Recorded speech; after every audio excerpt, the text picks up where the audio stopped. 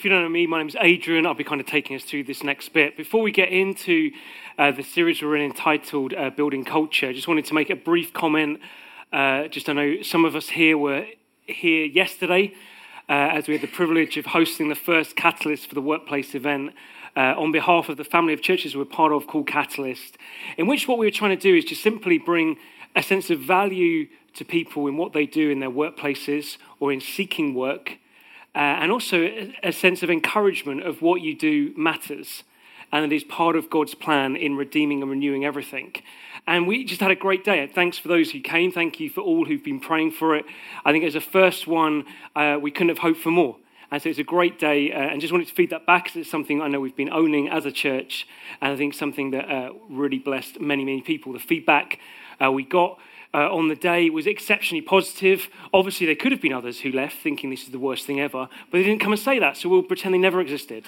The only feedback we've had is that this was the best day ever. So thank you for being part of it. Thank you for doing the journey. This is great. But in terms of this point now, we're going to continue this series, which we've called Building Culture, as what we believe is, as those who've centered our lives on Jesus' life, death, and resurrection, is that's going to change everything about who we are and what we do now.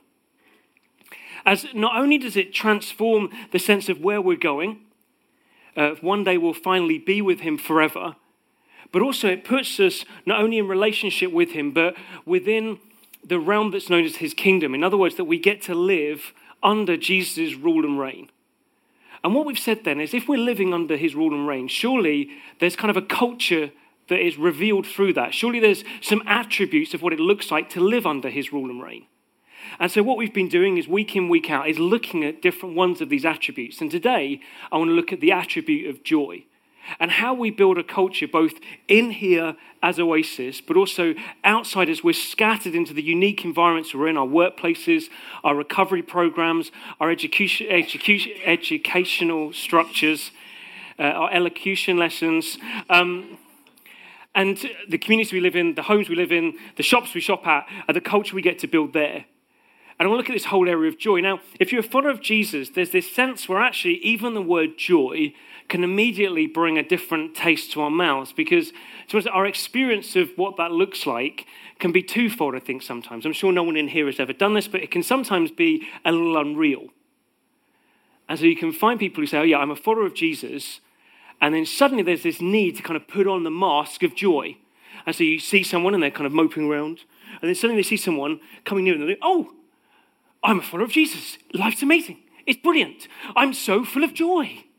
And there's something in it you just think doesn't quite seem real. Or maybe that you hear about someone's life circumstances. I don't know, they're praying the car, the dog's just died, the dinner's burnt, they've just found out they've lost their job. And they go, oh, praise God anyway. And there's something in it that you just think doesn't seem that real. And so joy can sometimes feel a little unreal. I think sometimes it can be unseen. I know for me, probably one of the most sobering moments of my life was when I was gathered with a number of believers where we kind of weren't meeting in a kind of venue that people would associate normally with Christians. Now, most people don't associate cricket grounds with Christians. We've just come to think that's very normal. But we were in a pub, and so we'd hired a function room of a pub, and we were worshipping away in the pub. And another gentleman who was part of the other side of the pub, who wasn't in the function room, who'd been drinking a different spirit, came in. And as he came in, he kind of thought, this sounds a bit all right. And there was like some music going on at the front. And he thought, cool, this sounds good. And I was stood at the back and just watched him as he made his way to the front. And as he got to the front, he was reading the words. And then he couldn't help but start jumping around. And he started doing this. And it went on. And I thought, well, maybe he's going to stop. And he didn't. He just kept going. And then he was doing this. And he just kept going, and he's turning around to everyone else, come on. And he's doing that. Then it got 3 songs in, and he still stood at the front, going for it, jumping around. It starts to die down. He makes his way to the back. I get to talk to him at that point. Say, well, it's been great having you here. Have you ever been to anything like this before? And he goes, oh, no, I've never been to anything like this before. He said, the thing is, does everyone who's in this room believe this stuff? Because he said, I read the words, and they seem pretty amazing. And then I heard the music and I thought, you can't just stand here. You've got to jump around. This is amazing. He said, I don't believe it. If I don't believe it and it makes this reaction me, what about everyone else in the room? Do they not believe it then as well? And in that moment, it was a sobering moment for me. As I suddenly realized you've hit the nail on the head. Actually, sometimes there's this joy that we should be showing out of the reality of what we know, and yet we never show it. And so I had to turn to him and say, do you know what? We do, but maybe we need to show it a bit more. And maybe we've got to learn something from you who don't even know Jesus. And in it, we can be left thinking, well, joy then can be something that often is unreal or unseen, whereas actually what I want us to see is actually joy is meant to be something that is real, that is seen, that actually is something that's to sustain us, and something that is to transform not only us, but also the environments that we're in. And I'm hoping by the end of this time that actually we'll get to see that joy isn't something that we're manufacturing. It's rather something that is deep within us, like a reservoir that we get to drink from continuously. But before we get there, I just want to briefly, just quickly define what do I mean by joy. The dictionary defines it like this. It says joy is the deep feeling of happiness, contentment, delight, pleasure as a result of something or someone. In other words, that joy is that sense of, wow, this is amazing. Of that moment of thinking everything seems okay. Of I am delighted in this. And what we can find is when we see that definition, sometimes we can be left thinking, well, joy then is something that is sporadic at best. That actually, if we're in reality of what life looks like, it's something that we happen to know momentary. Whereas what I want us to see is actually we get to know a joy that isn't in something, but is in someone.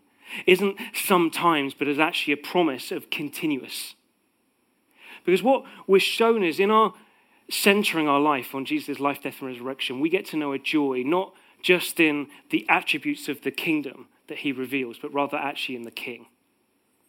And I want us to see that actually the source of our joy is in the one that we've centered our whole lives on. And I'm hoping that as we get to see that the source is him, we'll then get to see how he then sustains us with joy.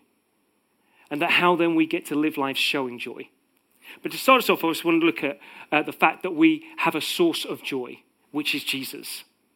In 1 Peter 1:8, Peter writes this to the churches that he was looking to encourage. He says this, though you have not seen him, that's Jesus, you love him.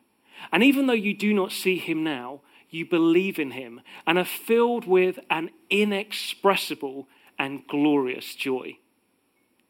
Peter couldn't help himself but look at individuals who'd come to trust in who Jesus is in his life, death, and resurrection and be amazed at how it transformed their lives, of how they loved Jesus. More than that, how they were then filled with this immense sense of joy. You see, Peter had been in a privileged position. He'd actually seen Jesus. He'd known Jesus. He'd hung out with Jesus. He'd been someone who'd known Jesus' affirmation. At the very moment of his first encounter of Jesus speaking from his boat, and then after kind of speaking from his boat, kind of getting to shore and then calling Peter and saying, hey, come and join me. And Peter said, man, who am I?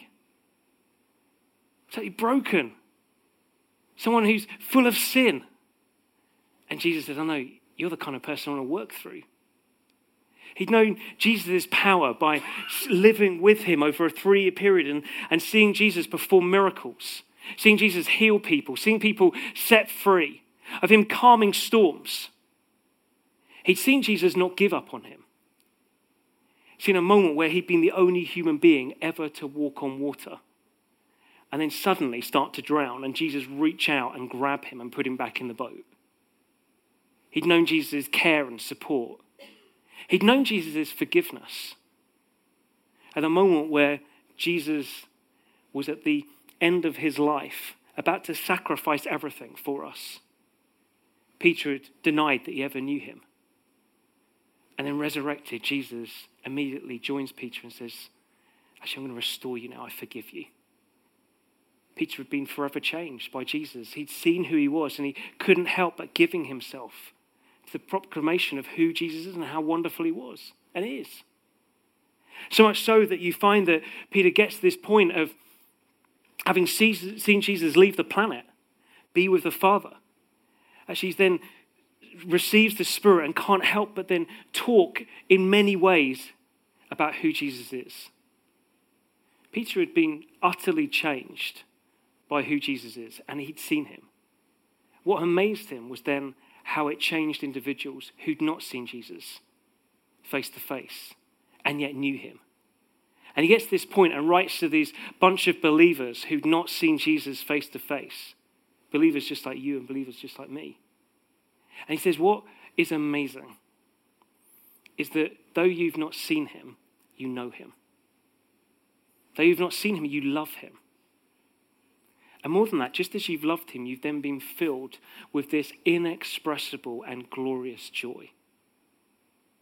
He says that's a defining character of who we are as believers. That inexpressible, in other words, you can't put words on it. You can't add in like the joy that we get to know. It's so glorious, it's so beyond anything we know in the natural. And that joy is in who Jesus is. But the thing is, if we're not careful, can forget that. And it's so important, and I think we need to take moments to remind ourselves to get perspective again of who Jesus is. See, Jesus is the joy giver.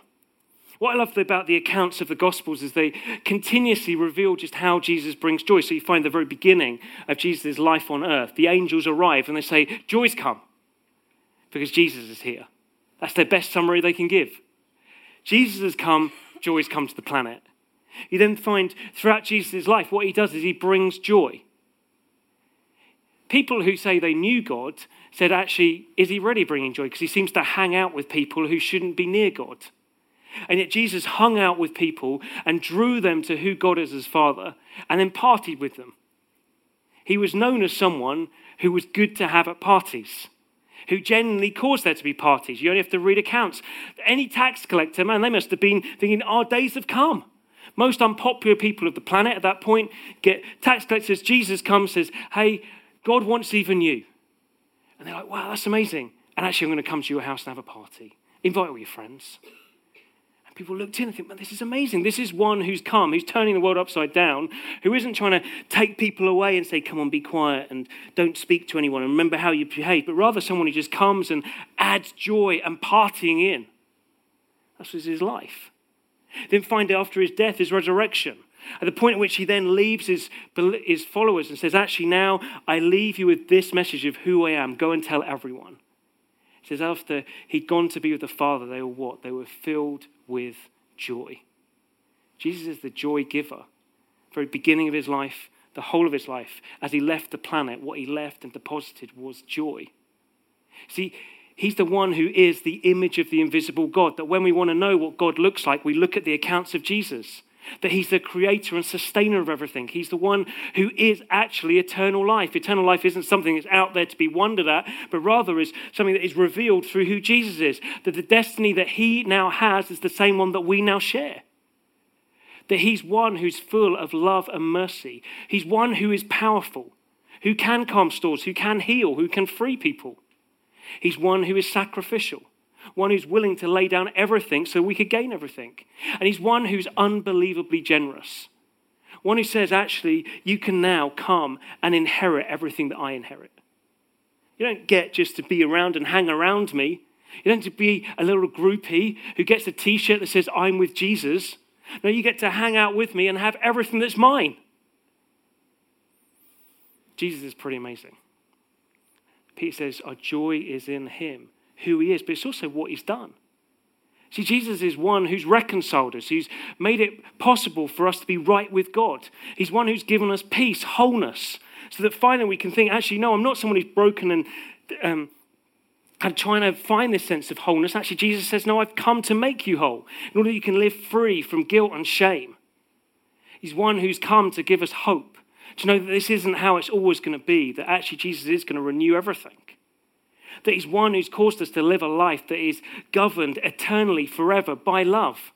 In order that we can sing songs that say, though the seasons change, your love remains. That we can know that actually we're now living a life that is forever under his love. He's one who is redeeming and renewing everything. There is nothing in this universe that he is not going to renew. This is who Jesus is. This is the one that our source of joy is plugged into. One who is beyond our description, one who has done more than we could ever imagine. And we could think, well, surely that's pretty amazing. And to be honest, I can't get animated enough today to present you the wonder of who Jesus is. I can get quite excitable. I can get quite hands everywhere. I can jump around. To be honest, I'm a little bit tired this morning or this afternoon. But the reality is, even me at the A of my game of energy level cannot cause you to fully comprehend the wonder of who Jesus is and how who he is and what he's done for us causes us to know such immeasurable joy. But it isn't just who he is and what he's done. It's also the fact that he is now with us. As Gary kind of encouraged us within worship, that Jesus promised, Matthew 28, that he will be with us now till we see him face to face. That it isn't that we have to live our lives thinking, right, this is me now. Adrian Hurst going to head down, plow in. No, it's a continual moment of both the perspective of who Jesus is and the invitation of saying, Jesus, would you come and dwell with me now in everything I'm doing today? Because that's what you're longing to do. That Jesus is literally there, continuously saying, hey, I'm waiting. I'm with you. Do you know it? What I love about Scripture is it talks about the deposit of the Holy Spirit in so many different ways. The Holy Spirit that is God. It actually says that the Holy Spirit anointed Jesus to know joy. That's pretty amazing, isn't it? Jesus, who is God, knows joy because the Spirit's at work within him.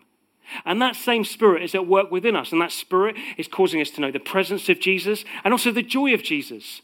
And you can find it kind of interpreted in different ways, saying actually the Spirit's come in order that we'd know the love of the Father. The Spirit's come in order that we'd know adoption. The Spirit's come in order that we'd know what? The anointing of joy.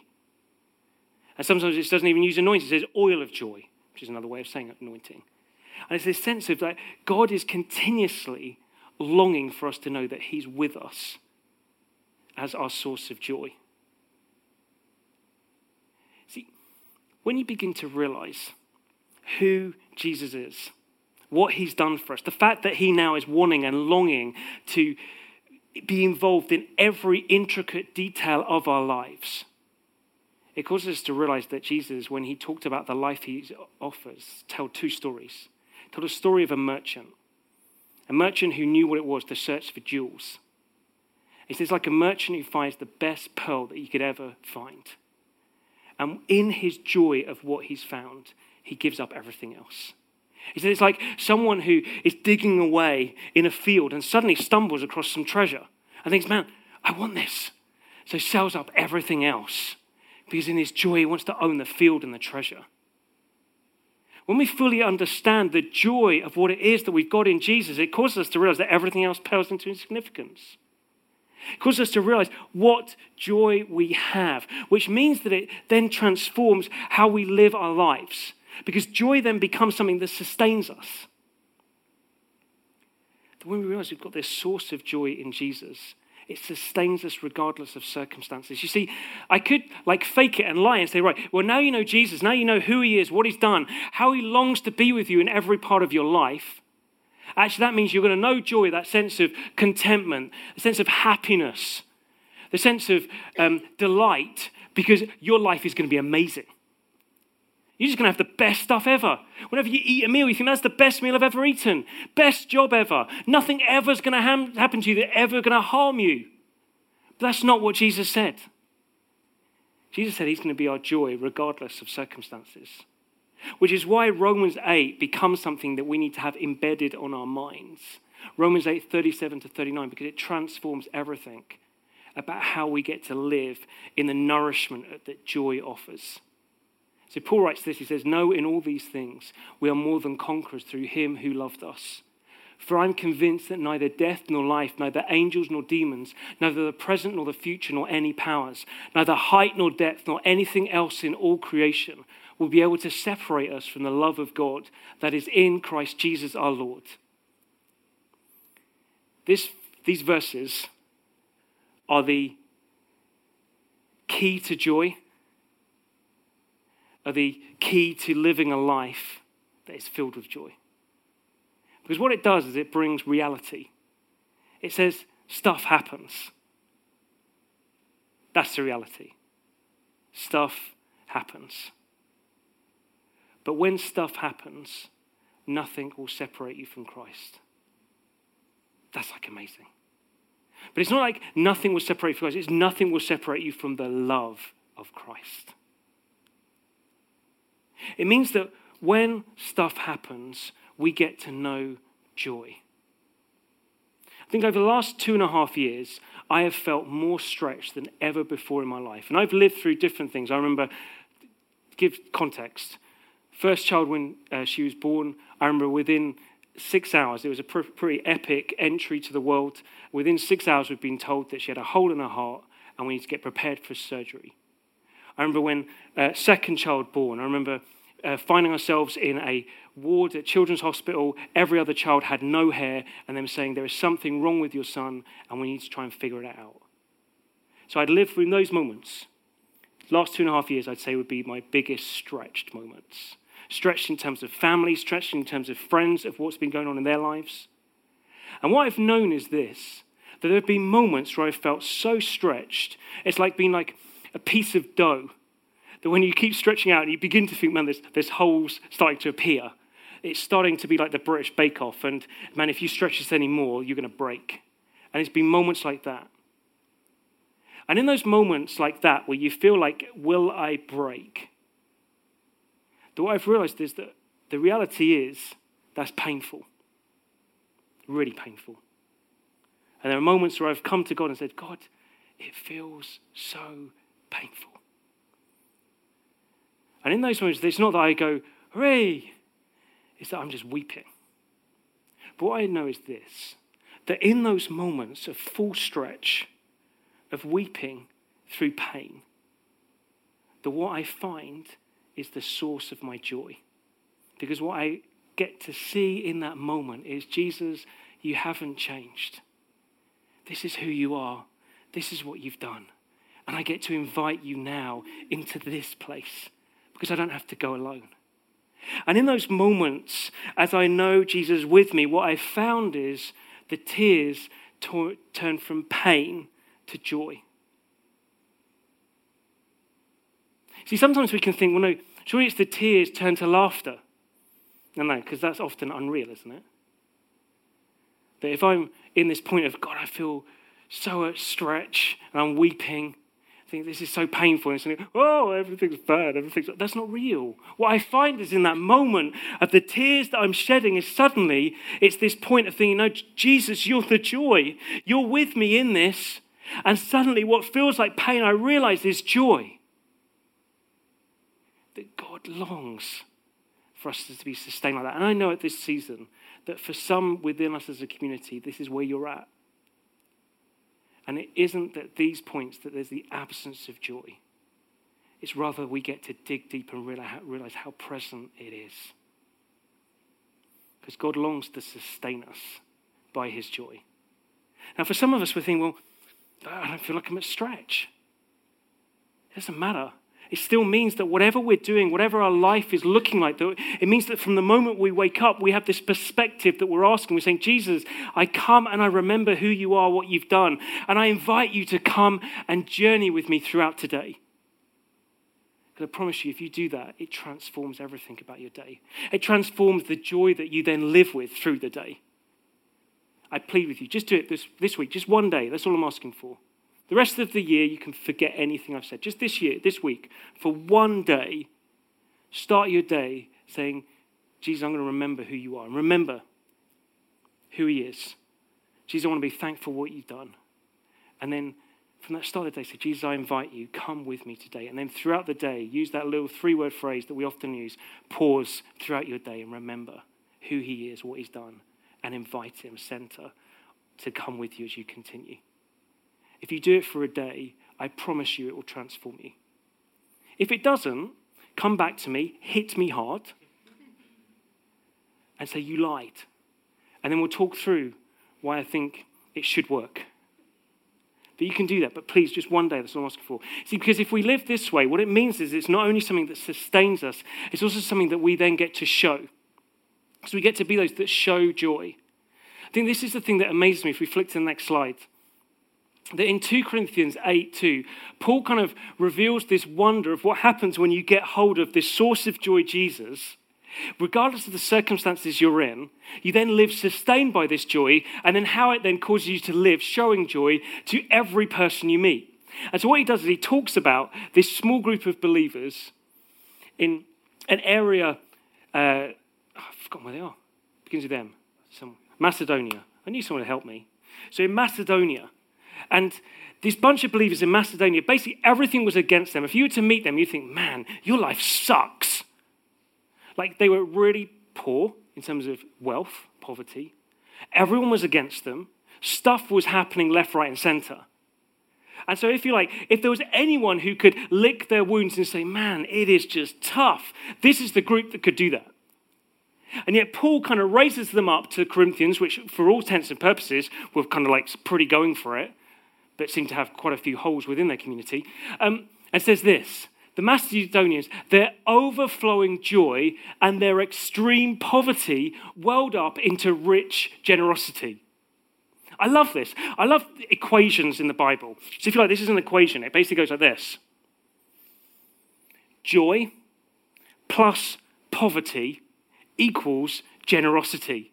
I love that. That doesn't make any sense, does it? Surely it's joy plus wealth equals generosity. That's surely how it's meant to work. And yet it doesn't work like that. It means that for every single one of us that gets to this point where we realize, actually, the joy I now know in Jesus gets added into the poverty that is me, that I have nothing to really add to the equation. And when those two things get added together, the joy found in Jesus, poverty that's me, what it equals is generosity.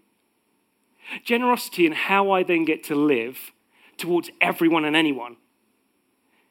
Generosity in how we get to live as a church towards one another. Generosity of how we get to live as we're scattered outside the church into the different settings we've been placed in.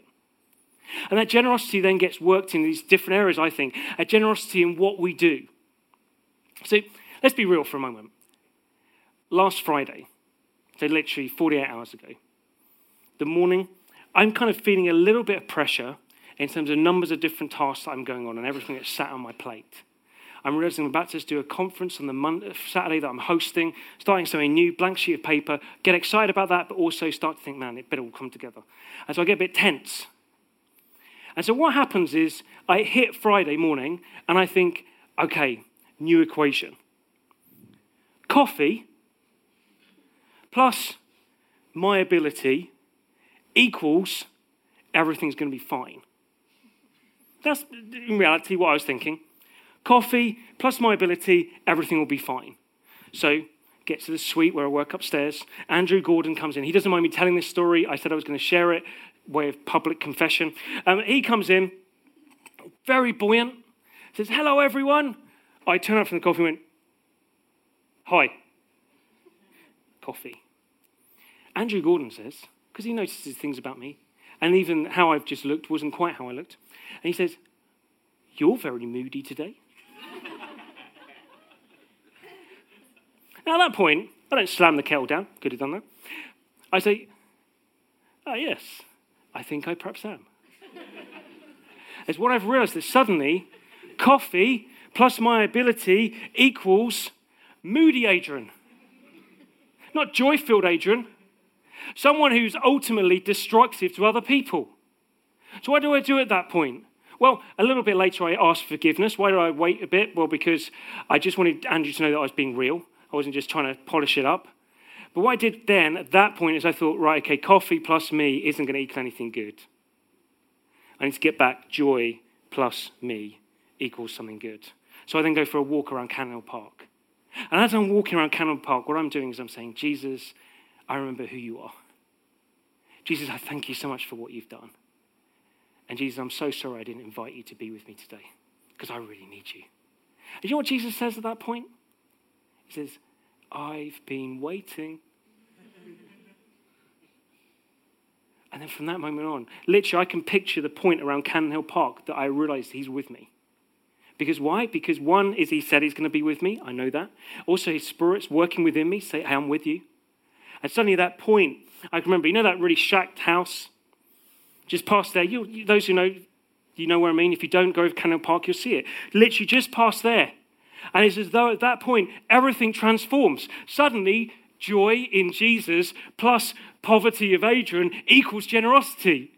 Man, everyone I meet from that point, hello, how are you today? Isn't today amazing? What's changed? Jesus. See, it isn't about what we do, it's about how we do it. I often think if I was to imagine what Oasis is to be like, I want it to be like if there was a banquet going on with lots of different tables, that I want our table to be the one that everyone notices because they think, man, I want to be there. Because that's where the party is. Because I think that's what Jesus lived like. People couldn't help but think, I want to be on his table. And it isn't about us pretending to be something. It's about us knowing what we've got. That regardless of circumstances, we say, man, this is what I have. Therefore, this is how I'm going to live. So it's about what we do. But then lastly, I'd say it's about our time, our energy, and our money. Of saying, Jesus, the joy I have in you, with what I've got of who I am, I want to be generous in my time, my energy, and my money. That means that it's not begrudging. It means that in our work environments, education, in the houses we live in, what we're doing is saying, actually, I'm just going to give myself here. I'm going to use this time to help someone else. I'm going to say, actually, you go home early. I'm going to say, not so I can say, look at me, sacrificial lamb that I am. Just like the dear Lord Jesus laid down his life. I now lay down mine for you. No, it's that we come and we say, I want to do this for you. Because I want something of the joy that I know to just break out and spill onto you. So you don't owe me. This is a joy to do this. To give myself in this way for you. It means when it comes to not only our time and energy, our money. This is the one, isn't it? We don't talk lots about money in Oasis. It's because, to be honest, we're not that worried about it. Because God will also always provide. But what about if, rather than us feeling like we have to, we have this joy to? Like, Jesus, what I've got in you, plus what I've got. And this is what you've trusted me with. However little, however much, I now get to have this adventure of saying, Jesus, with you, everything I know, with everything I've got, I now get to say, man, how can I be as generous as possible with this? Because I just allow joy to spill out of me. Not because I'm going around and going, look at this check, look at this check, look at the colour of this one, this note, oh, that's an orange one. Woohoo! It's not that. It's this joy and adventure of actually, you know what? I've just got this small bit of change. I'm going to use it. Use it to bring joy to someone. I'm going to use this to bring joy. Me and my kids and Luce, we had this adventure the other day, went out for a meal. And rather than ordering drinks, what we did is we said, hey, let's use what we'd spend on drinks to be generous to the person who's waiting on us. We didn't do it so I could use it as a story. Please don't hear that. We did it because we suddenly thought, man, how can we have this adventure? Jesus, the joy we know, combined with us to then lead to generosity. I want to call us to give ourselves to building a culture that is revealing joy. And I ask 3 questions in terms of it. What do you need to do to live more in joy? What's the perspective that needs to change? What do you need to do daily to say, actually, this is the source of my joy? It isn't if I get this. Or if this happens, it's who he is. Which situations are you facing that you need to be sustained by joy in at the moment? There'll be for some of us, we just know we're facing stuff. And for us, it's that knowledge that though the stuff might not change, his love will remain. And then lastly, how will you be seeking to sow joy? Because this is a call to adventure.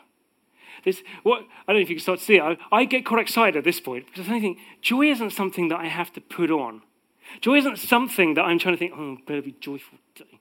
It's rather something that the more and more I tap into who I'm tapped into as my source of joy, the more and more it can't help but seep out my pores. For me, I think, man, how exciting that we get to reveal the joy we know to everyone who comes in here to be part of us. Everyone we get to rub shoulders with. Suddenly when you're at the queue at the shop, I love queues at shops, because I'm there, I'm just thinking, man, how am I going to spill out to everyone in the queue? Lucy always finds it dangerous. And she's thinking, man, at some point you're going to get into real trouble. But I'm genuinely thinking, how's this going to spill out? My hairdresser, he saw me. Scott, we've had a long history. We know lots about each other. Great hairdresser. Luke Anthony, Go there, Rattlebone Road. There's a quick plug for you, Scott. He's not a follower of Jesus. We often talk about Jesus. The thing that's perplexed him the most is he saw me once and he goes, Adrian, I don't get you. He said, I spotted you in secret the other day. I was thinking, oh no. He said, and you were smiling. You were smiling even though no one was around. And I thought to myself, one is, you're a little bit odd. Two is, you seem to genuinely believe what you talk about. And all I was doing, I don't even know when it was, to be honest. I just was living knowing joy in Jesus, not coffee, plus me equals generosity. Can I pray for us? Then we'll end. Jesus, I thank you so much that the way you call us to live is so simple yet so profound. Jesus, that your longing for us is that we wouldn't try and be something other than what you've made us. And God, I just ask, would you cause us to live deeply founded in your joy, understanding that that will sustain and transform us, but also as we live out of it, it will transform those we come into contact with. We ask this for your glory, Jesus. Amen.